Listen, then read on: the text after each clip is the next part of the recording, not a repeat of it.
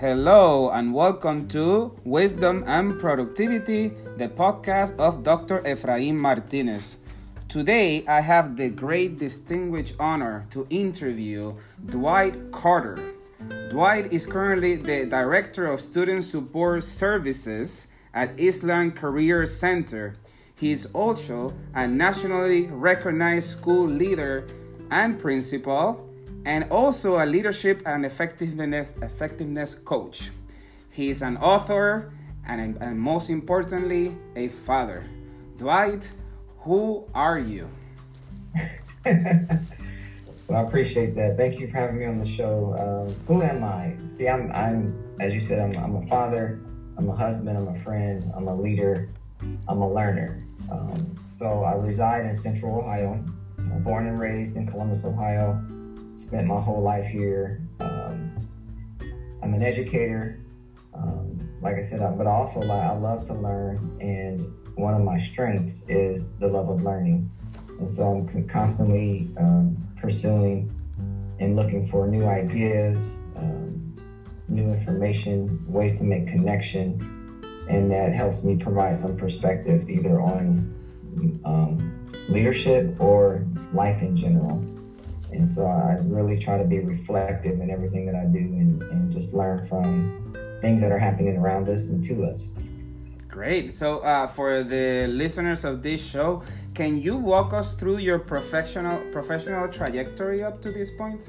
Yeah, so I started teaching in 1994. I was an 8th grade social studies teacher, did that for 3 years. And then I moved up to the high school and taught freshmen global studies, did that for 5 years. And it was at that time, I think it was year 3, 4, 5, or excuse me, year 6, 7, 8 at the high school level, and I started to be approached by administration to just take some leads on teacher groups or participate in some type of professional development.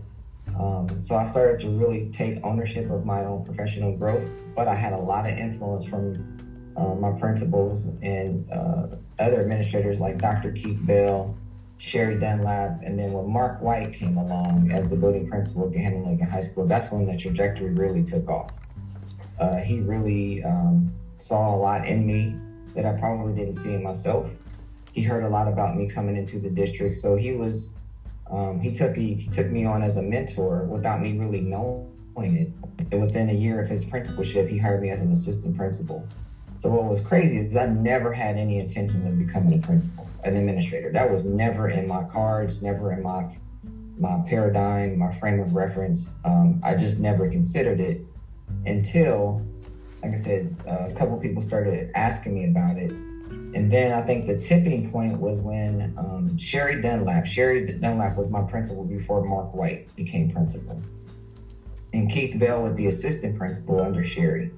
So with Sherry and Keith, they were both planting seeds, talking to me about it, but Sherry then tapped me to take on a lead role as a Critical Friends Group facilitator.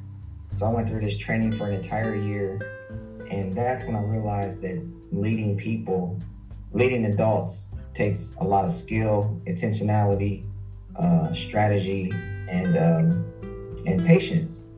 And so I was tapped to lead a group of 6 teachers from different content areas. And we became extremely close. Like, we would observe each other's classroom, give each other honest, concrete feedback, because it wasn't evaluative, it was just information. We shared things personally. So we grew as people and as a team, which greatly impacted us professionally.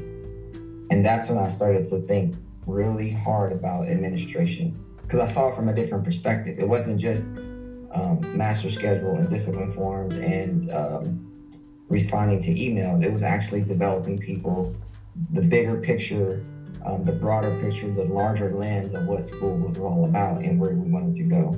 So I became really intrigued by that, started taking my master's classes, and then, like I said, when Mark came along, within a year, my trajectory completely changed.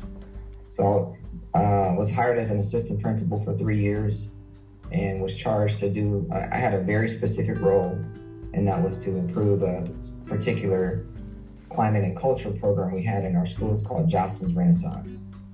It was really big in the mid to late 90s, and then it sort of fell off when Keith Bell left, and I was charged to resurrect Renaissance. So I dove in head first, really focused on climate and culture, really started to understand what that entails.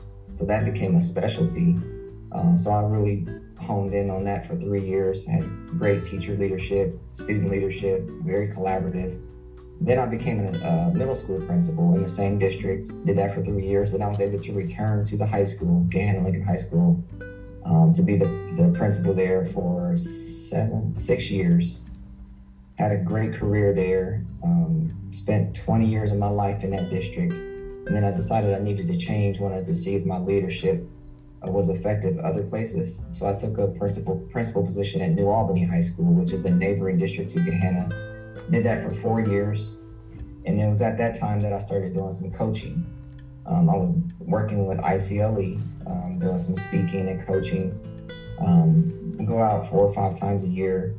And then that became a greater interest as well. And that's when I learned that the one thing that I truly enjoy and I truly love, and I feel like is my purpose, is to teach.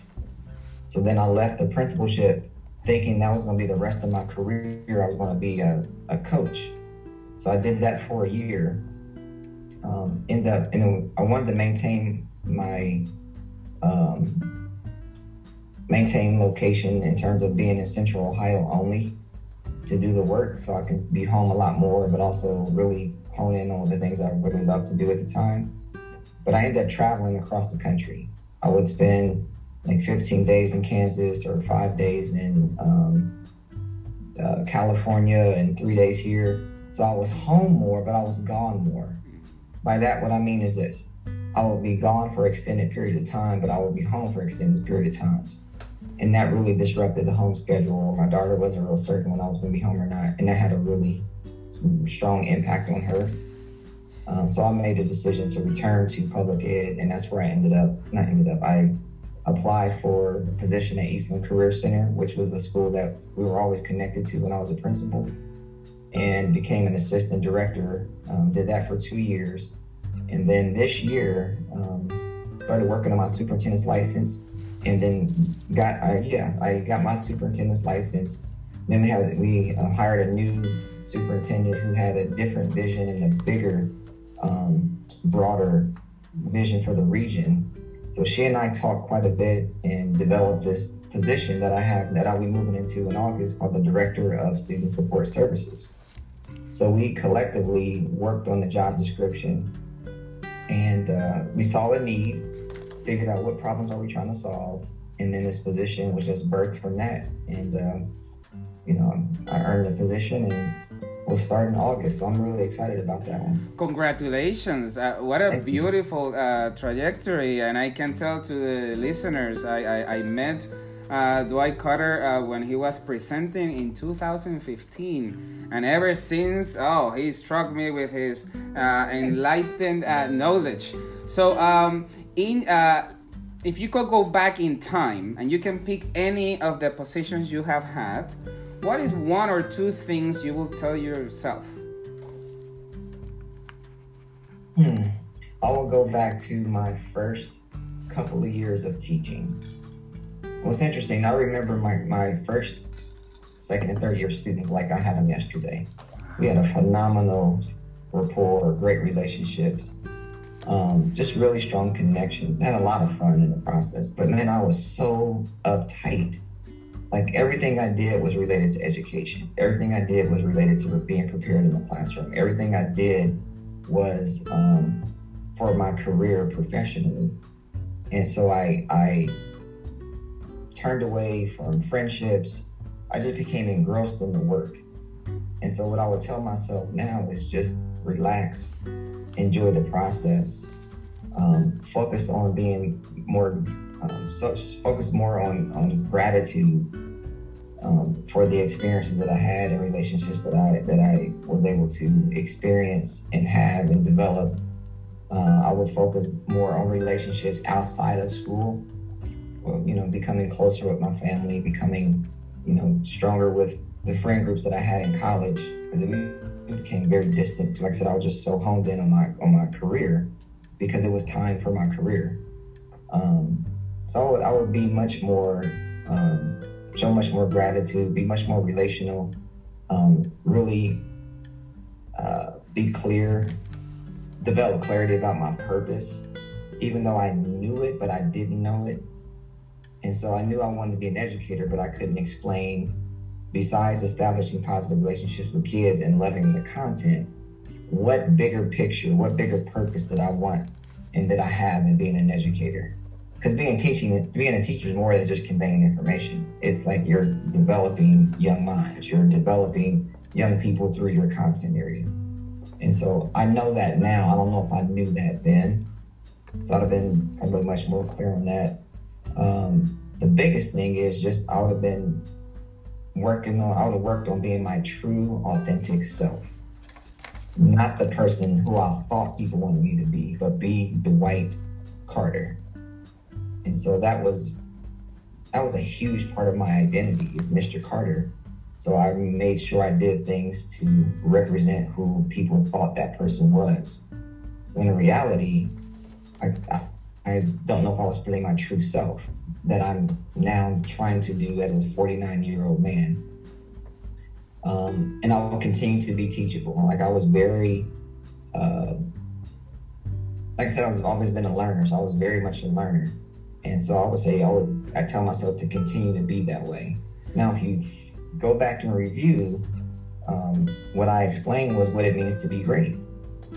Because G, or gratitude, is G, R is relational, E, I talked about purpose, but breaking down the root of the word, that's actually enthusiastic.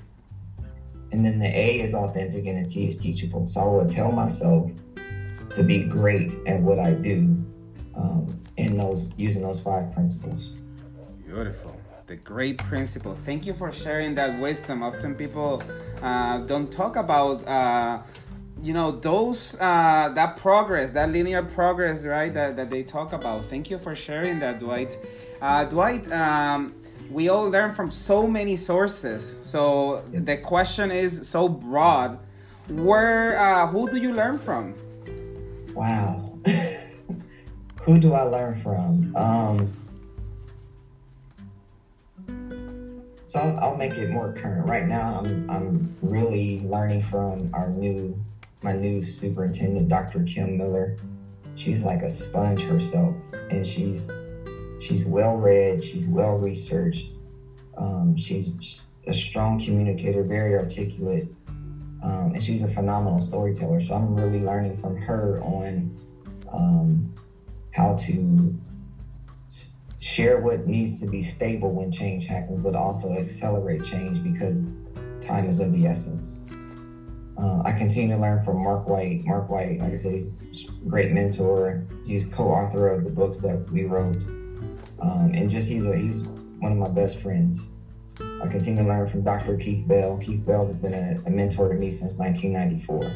And so I can't ever deny his impact and influence as well. I listen to a number of podcasts. I'll listen to This American Life because, again, it's all about telling stories and learning about people's experience.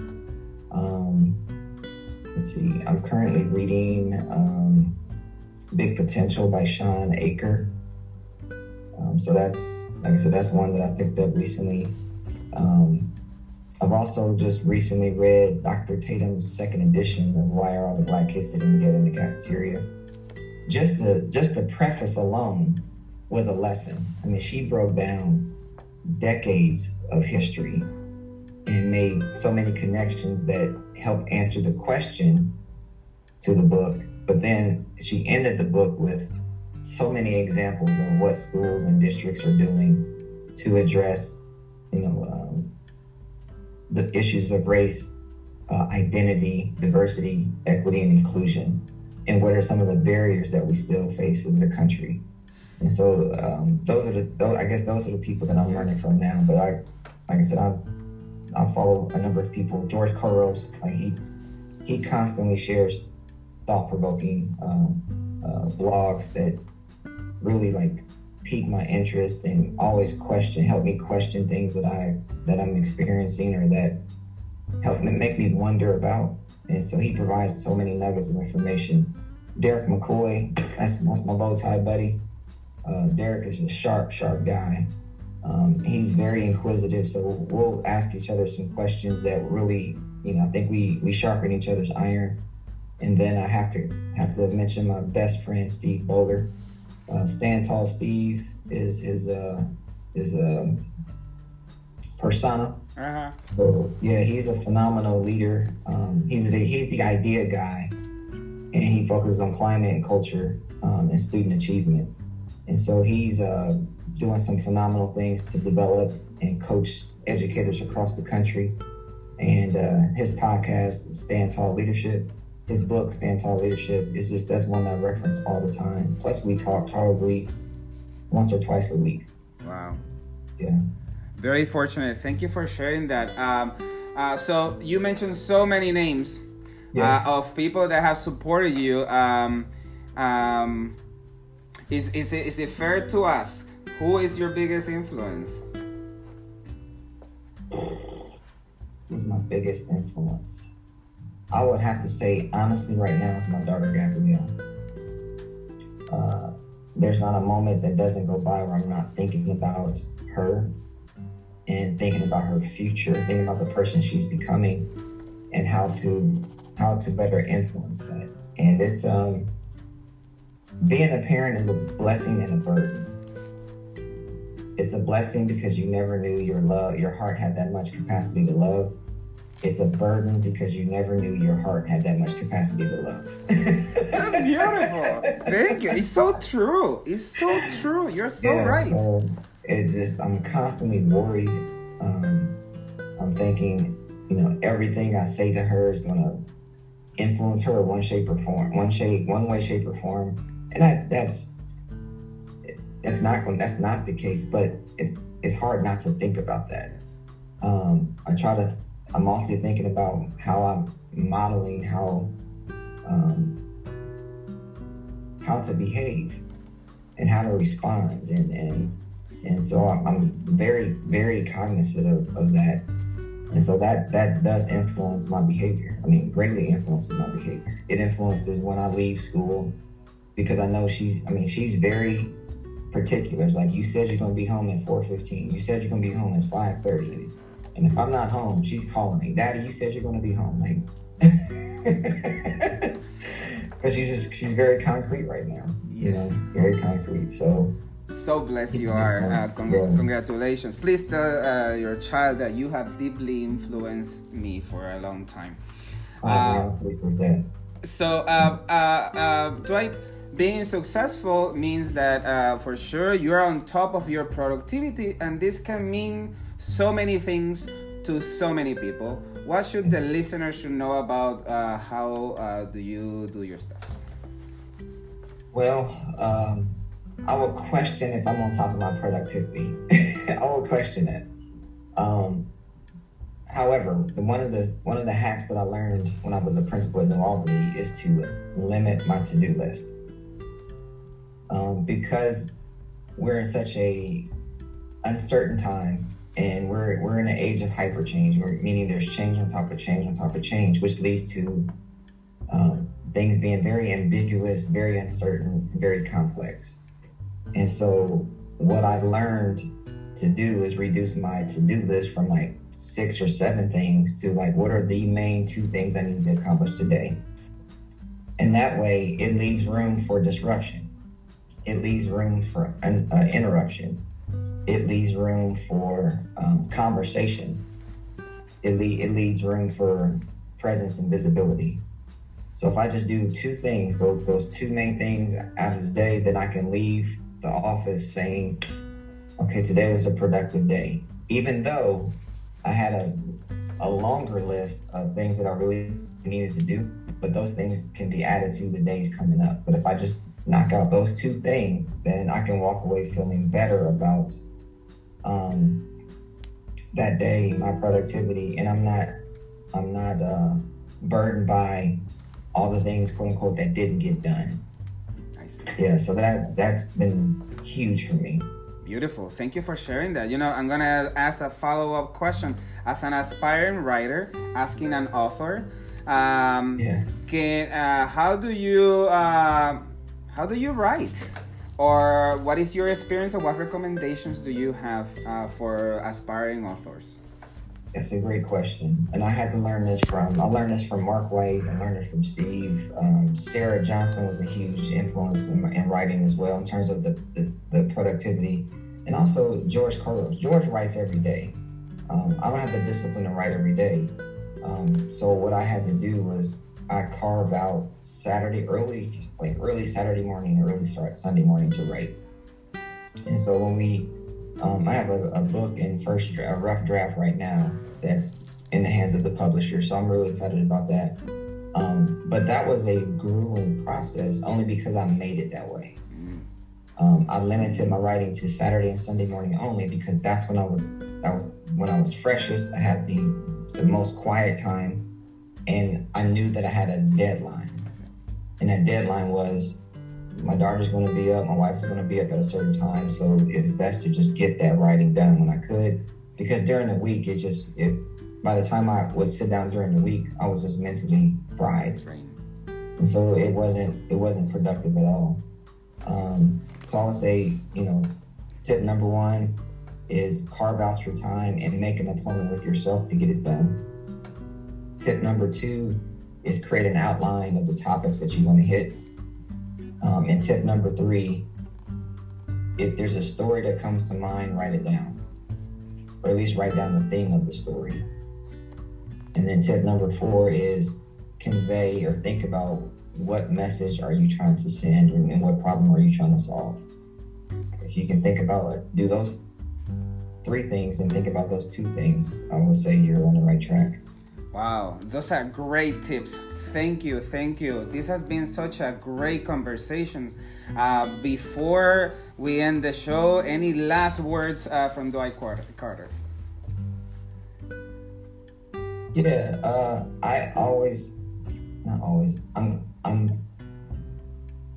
I'm encouraging people because I'm encouraging myself. Just be you. Be your authentic self. People will like you or not like you, but make sure that it's based on who you really are and not who you are projecting to be. Because any other way, you're living incongruently. Your head and heart are not aligned, and eventually it's going to crack. You're going to break. So learn to be and learn to love your authentic self and just be that person. We say in Spanish, palabras con luz. That was very powerful. Thank you so much, Dwight. This has been the podcast of Dr. Efrain Martinez, Wisdom and Productivity, Peace and Calm.